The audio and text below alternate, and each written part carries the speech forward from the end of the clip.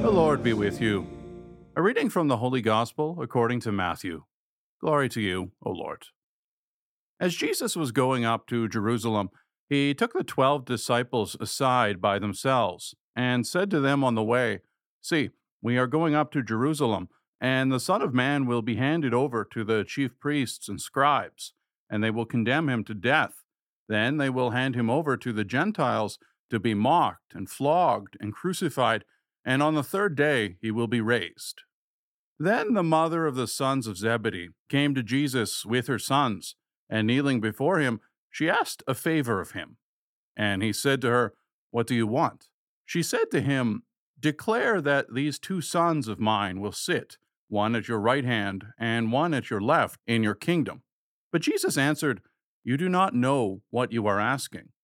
Are you able to drink the cup that I am about to drink?" They said to him, "We are able." Jesus said to them, "You will indeed drink my cup, but to sit at my right hand and at my left, that is not mine to grant, but it is for those for whom it has been prepared by my Father." When the 10 heard it, they were angry with the two brothers. But Jesus called them to him and said, "You know that the rulers of the Gentiles lord it over them, and their great ones are tyrants over them. It will not be so among you. But whoever wishes to be great among you must be your servant, and whoever wishes to be first among you must be your slave, just as the Son of Man came not to be served, but to serve, and to give his life as a ransom for many." The Gospel of the Lord. Praise to you, Lord Jesus Christ. Jesus and the disciples were headed for Jerusalem for the Passover. Soon Jesus would undergo his passion. At this point, the disciples were overjoyed because everything was going well. Jesus was attracting massive crowds and was very popular. They believed he was the Messiah, the descendant of David, who would soon be crowned king. The Passover was the traditional date for crowning Jewish kings, and the usual place was Jerusalem. They thought everything was lining up. And of course, it was lining up. But they were expecting something else. Jesus already told them what to expect. But were they even listening? Next, we see that, like most of the Jews of their time, the disciples believed that the Messiah would be a military leader and political king. They believed he would drive out the Romans and establish a Jewish empire in its place. They expected Jesus to be the emperor, the new Caesar, and they coveted positions in his cabinet.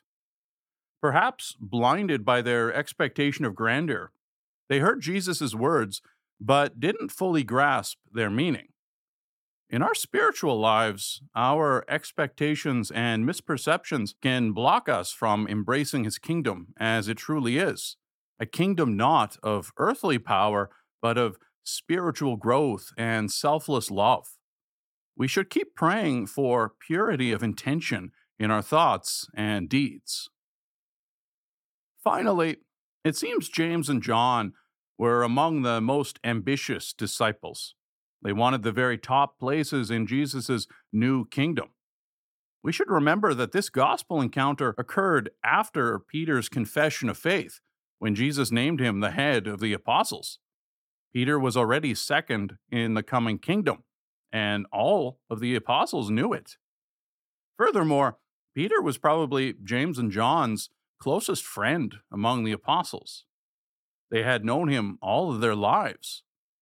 Still, the glory of those top positions in this new kingdom was so attractive to them that they were willing to risk the ire of their fellow apostles. Their mom asked, but James and John must have discussed it with her.